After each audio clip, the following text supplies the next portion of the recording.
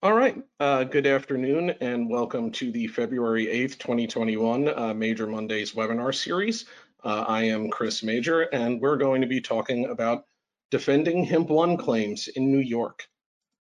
So as always, this is a live question and answer webinar. So if you have any questions, go ahead and type them in the box. And at the conclusion of the presentation, we'll get to them. So I figured we'd start off talking about what is the hemp process to begin. So where this comes from is the carrier's responsibility to pay for work-related medical treatment under Section 13A, and then 13D and 13H actually lay out the process through which health insurers can get reimbursed.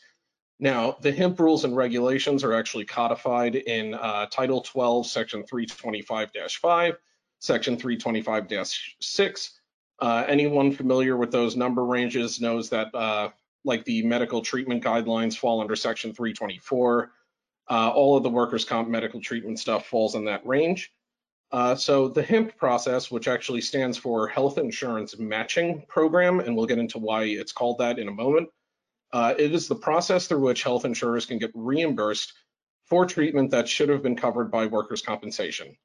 So why is this a problem? Well, it can result in significant back-end exposure. And I'll paint a brief picture here.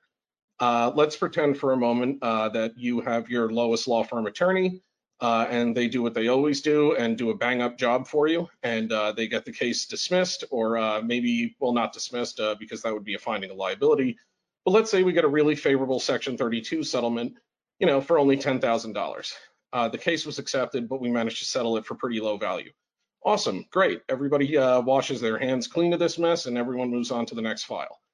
And then 3 years later, a bill comes through the door for treatment on the data loss in the emergency room for an emergent cervical fusion surgery for $150,000. And you thought this claim was dead, done, and dusted. And now all of a sudden, here's this back-end exposure that you never saw coming. Well, there are ways to safeguard against this. There are ways to see it coming. And most importantly, there are ways to defend against these. And we'll get into that over the course of this presentation. So how does it work? Well, this is why it's called the matching program. So what happens is the board is going to collect data. They just collect it continuously. And assuming the health insurer submits their electronic required info for a search, the board will conduct these computer searches at least quarterly. They will also conduct them upon request. We'll get to that in a moment as well. What kind of data are we talking about? Claimant social security number, name, sex, date of birth, date of treatment, date of accident, etc. So there's two types of conceivable matches. A full match is when the board's data and the health insurer's data match enough to create a quote unquote reasonable basis for the board to conclude that they are the same person. A partial match means there's some kind of overlap, but not enough to get that reasonable basis standard going. So how does it start? So when the health insurer gets a full match, the board will give them basically everything that you can find on eCase, especially on just like the case information tab. They're going to get the WCB number, the carrier case number, the data loss, claimant SSN. They will get everything that you will be able to see on eCase. They also have access to the entire board file. A partial match will only get them the carrier code, carrier case number, and they'll tell them what fields didn't exactly match.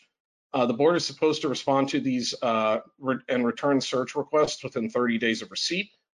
So if anyone's seen the HIMP 1 form, and we're going to look at that in a second, you might be asking yourself, if they're serving this on me and they're asking for reimbursement, isn't the date of the reimbursement request the date it was served? Aren't those two one and the same?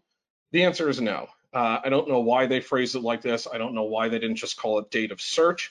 But on the HIMP 1 form, when it says date reimbursement request filed, that is the date the health insurer submitted the data to the board looking for a match. The health insurer absolutely must have a full match before serving the HIMP 1 form.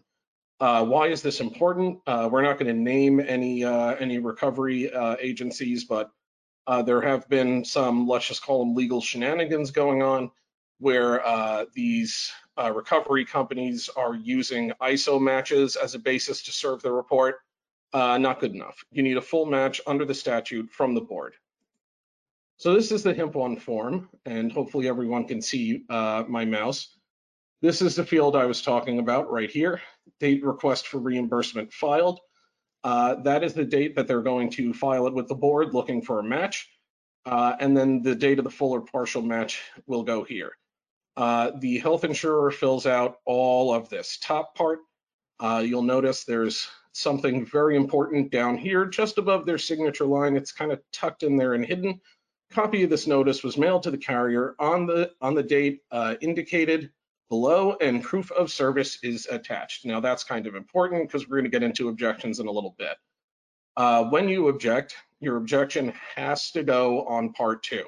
You can include whatever you want with it, whatever evidence, whatever documentary support, but your objection is defective unless this HIMP-1 form with part 2 filled out all the way goes back to the health insurer.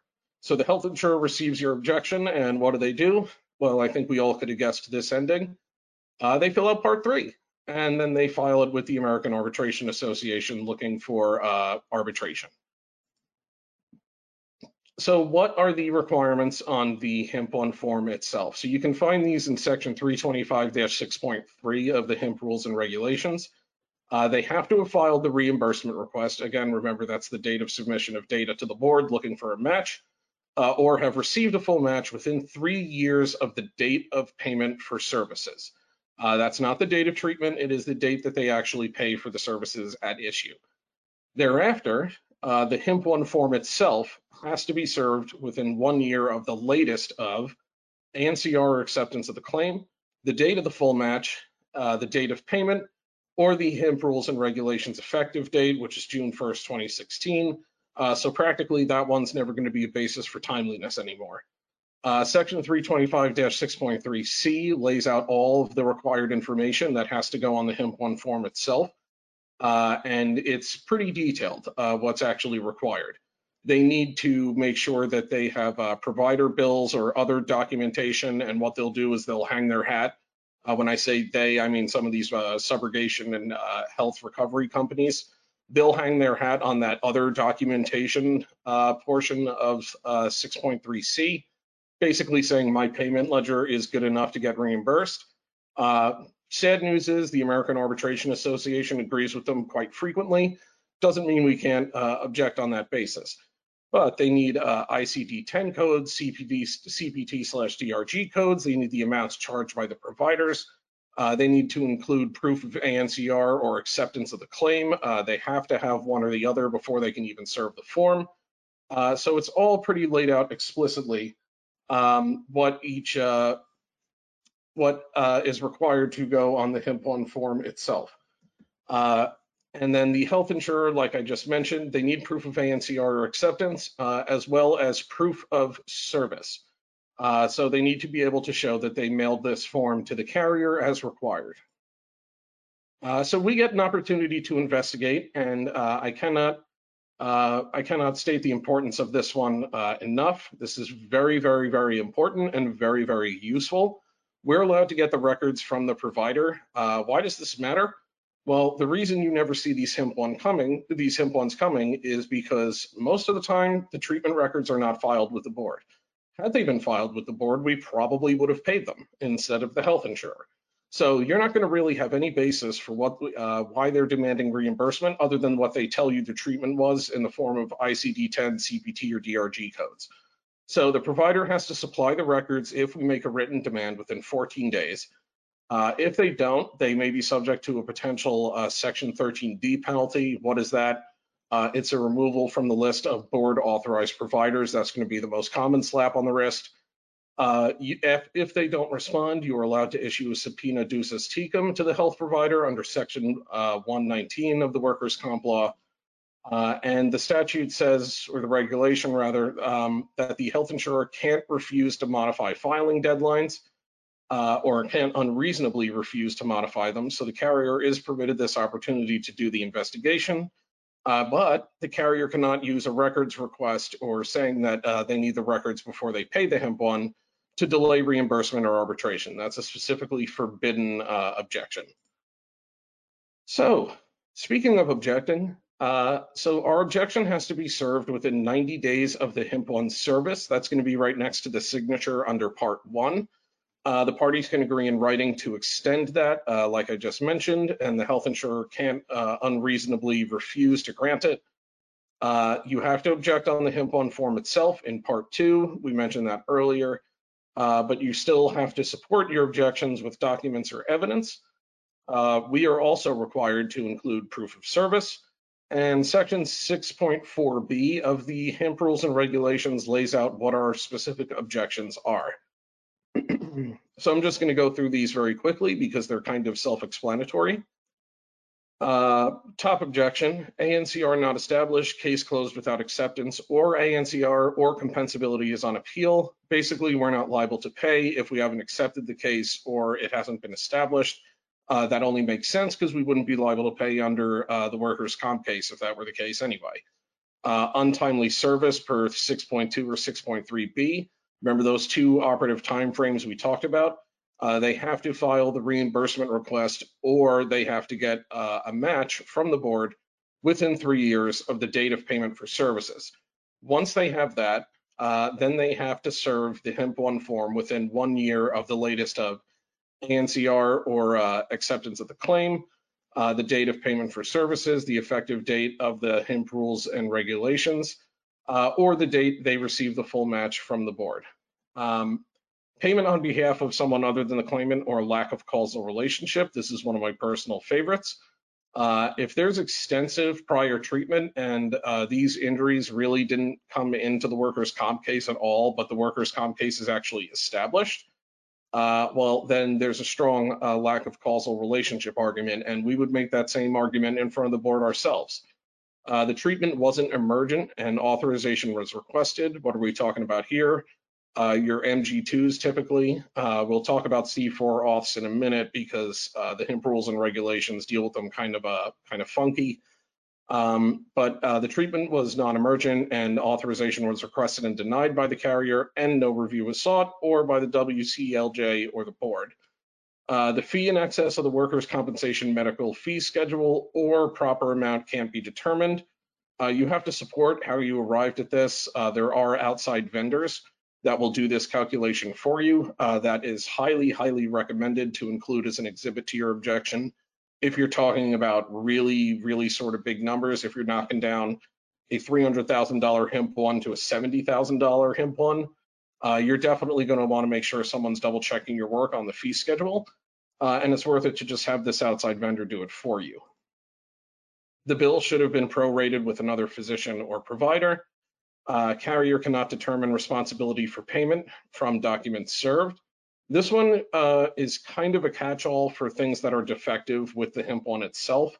If they don't provide the date of payment for services, we like to object if they don't tell us how much the provider actually charged for the services. A lot of these payment ledgers from these subrogation groups will just say how much they paid for the treatment. And frankly, under the workers' compensation law and the HIMP rules and regulations, we don't care about that. Our liability for payment, just as it would be under the workers' compensation claim, is based on what's actually billed. So that's one basis to object under this can't determine from documents served whether responsible for payment. Another one is if they don't really fill out the HIMP 1 form to your satisfaction, because make no mistake, if they got a full match, they will have every single one of those boxes filled out in Part 1. I mean, the information is handed to them on a silver platter. It has to be filled out for that reason. And if it's not filled out, well, then it really starts to come into question if they filed a request for reimbursement with the board or if they ever actually got the full match. So you can object on that basis, saying basically insufficient evidence of a full match because the HIMP 1 form was not completed. You can put that under this objection. Carrier previously paid provider or health insurer. You do have to supply proof of payment.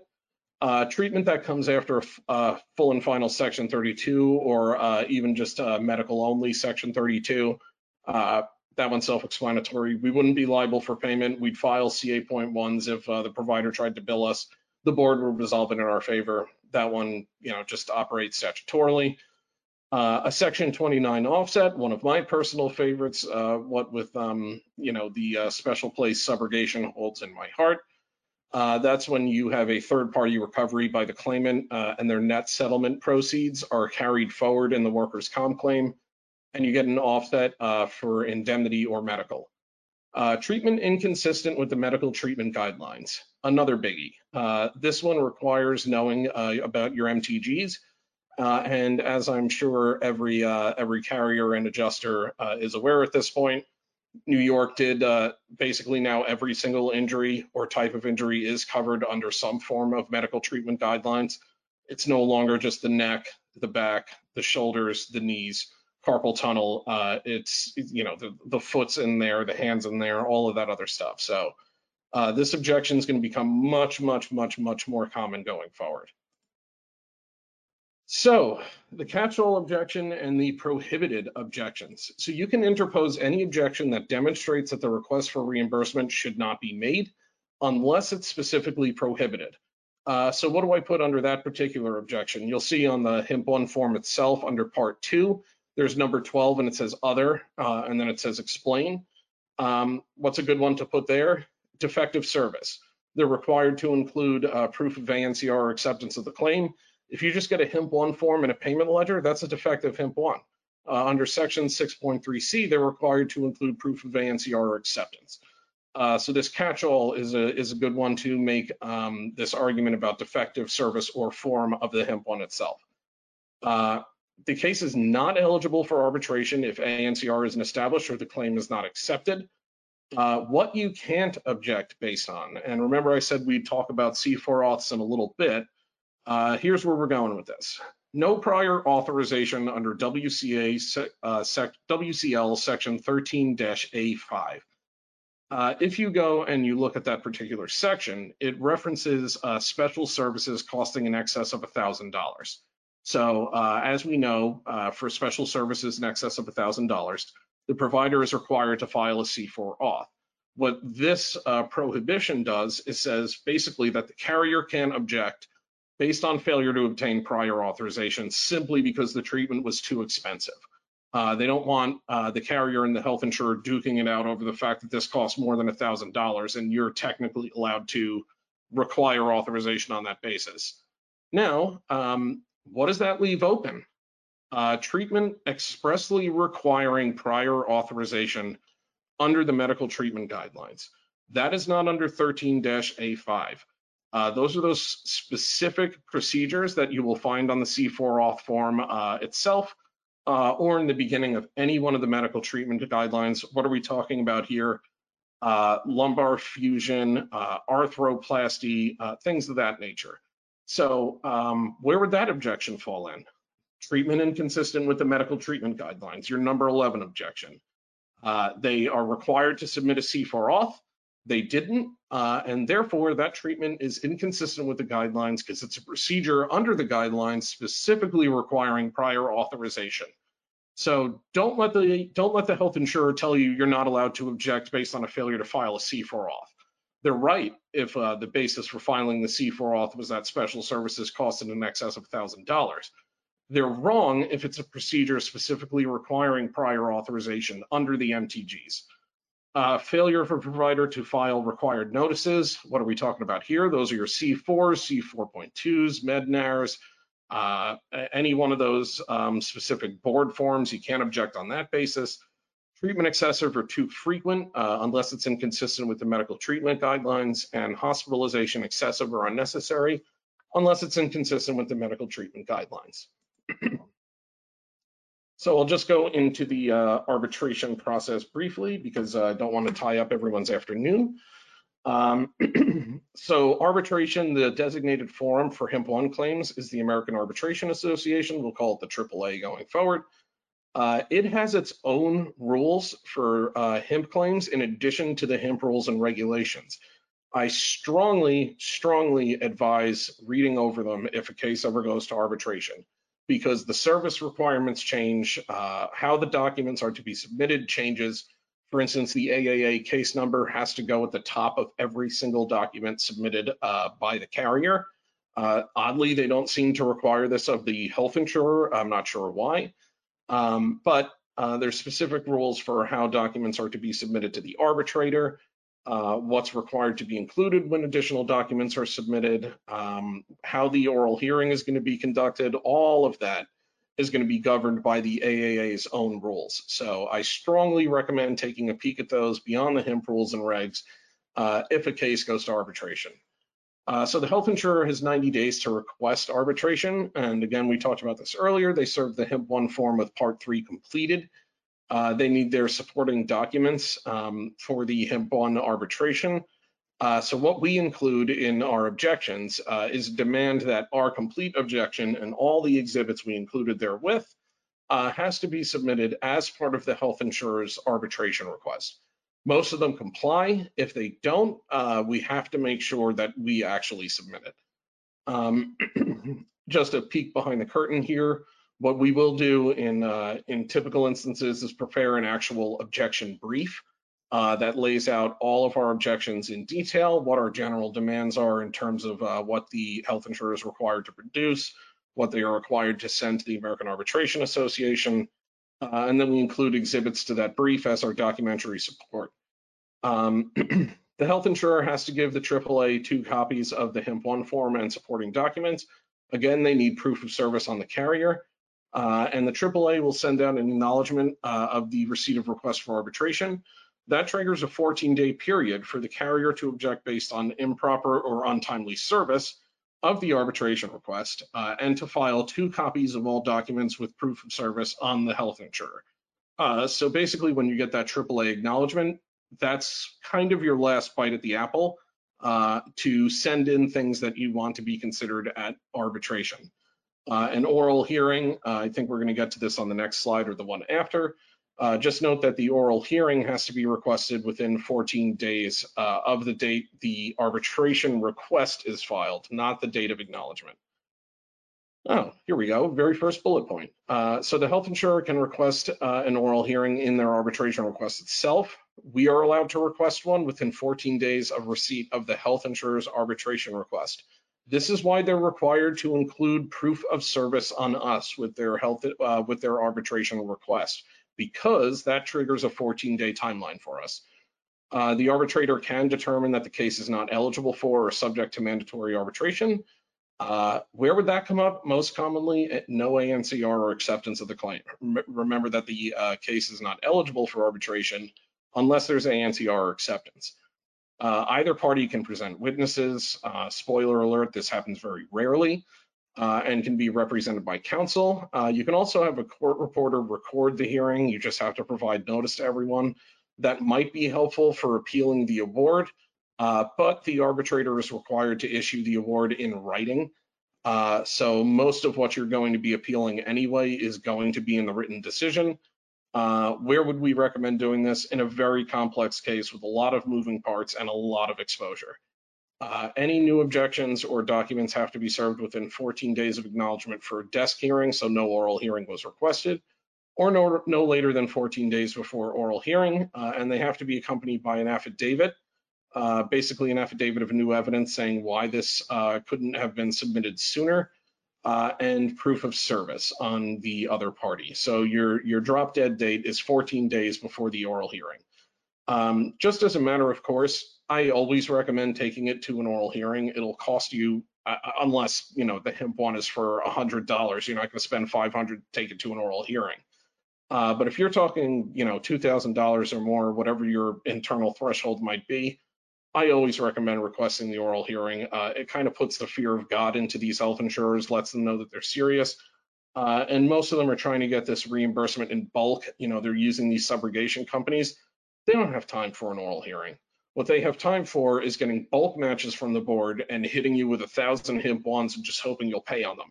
What they don't have time for is getting their counsel involved, their own internal counsel, or referring it out to counsel, having them file the arbitration documents, all of that other stuff, and appearing at arbitration at an oral hearing. So they'll balk a lot at the oral hearing. And beyond that, why would you not give yourself the opportunity to flesh out your arguments in full in front of the arbitrator?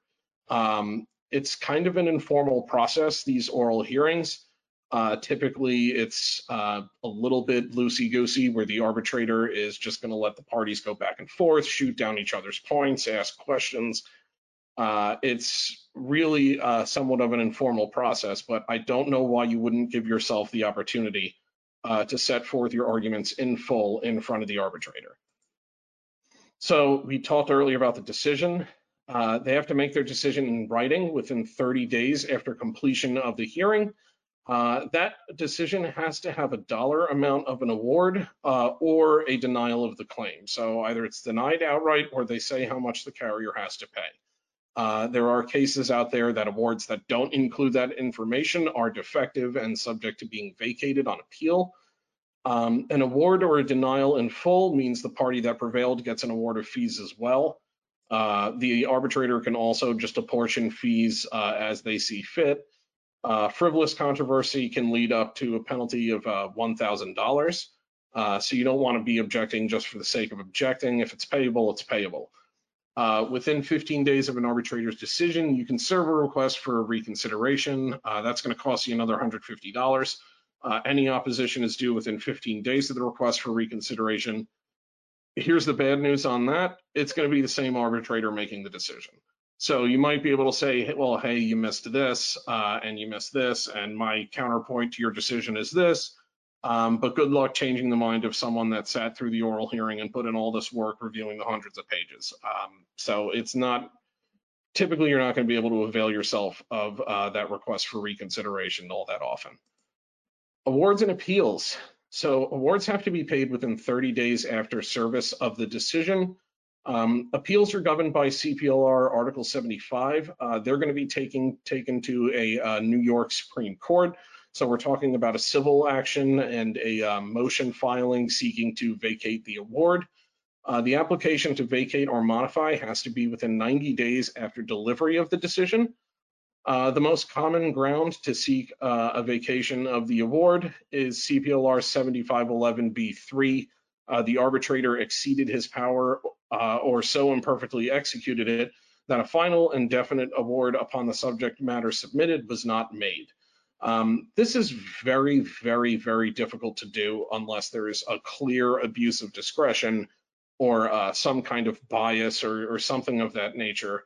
New York heavily favors alternative dispute resolution and especially arbitration.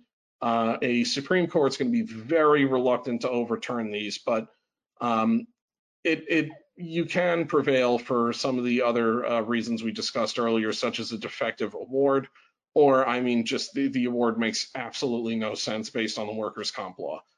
A modification is possible, as in like an adjusting of the dollar amounts, but it can't affect the merits as ruled upon by the arbitrator. So they can't say, well, the carrier's only half liable, so the award should be half of that. They can't do that. We're talking about mathematical or typographical errors here. So what are our important takeaways? Finally, we're going to wrap this up. I appreciate all of you sitting through it.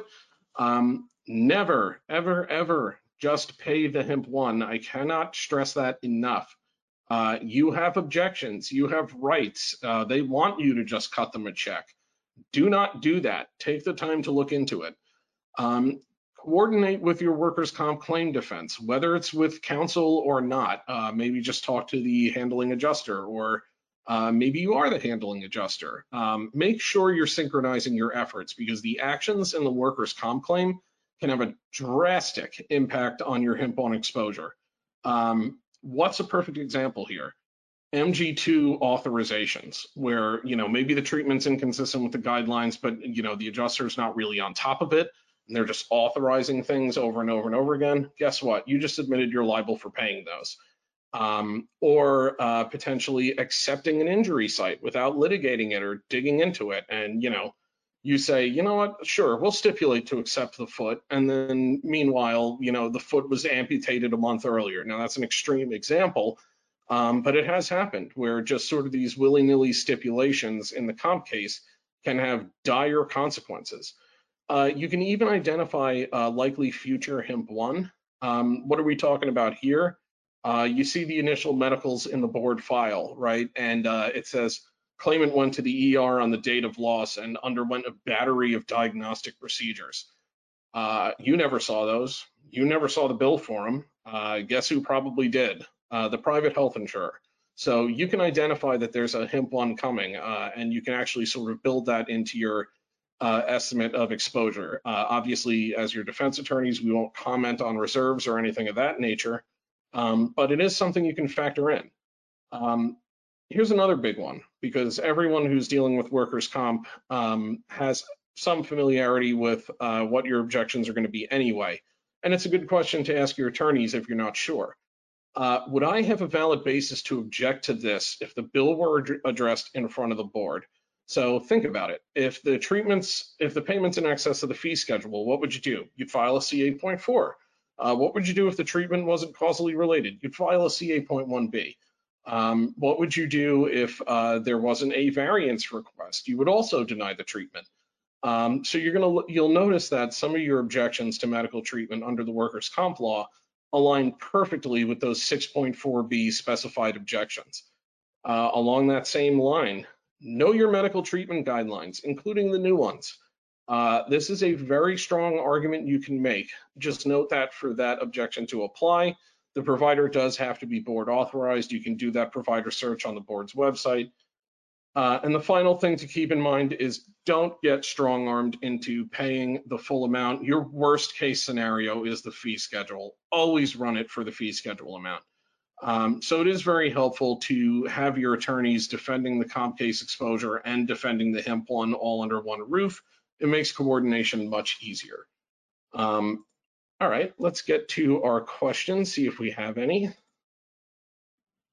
All right, so we have question here: if the provider is not WCB authorized and the treatment is not emergency care, are we required to reimburse via the HIMP 1? If not, what objection would we use? So there isn't an objection based on the treating provider not being a board authorized provider. That's not one we can actually get away with. And the treatment is not emergency care. Yeah, I mean, obviously, if it's emergency care, it's not going to be subject to the guidelines. Unfortunately, they don't want health insurers and carriers duking it out over treatment that is actually causally related, just based on a technicality that this isn't a board authorized provider. So there is no objection on that basis, unfortunately.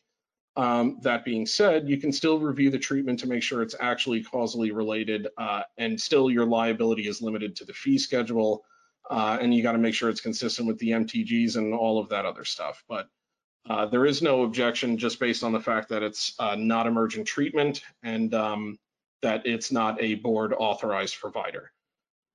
Does the health insurer have to submit copies of the bills with the HIMP 1? Oh, this is a great question and a big sticking point in objections.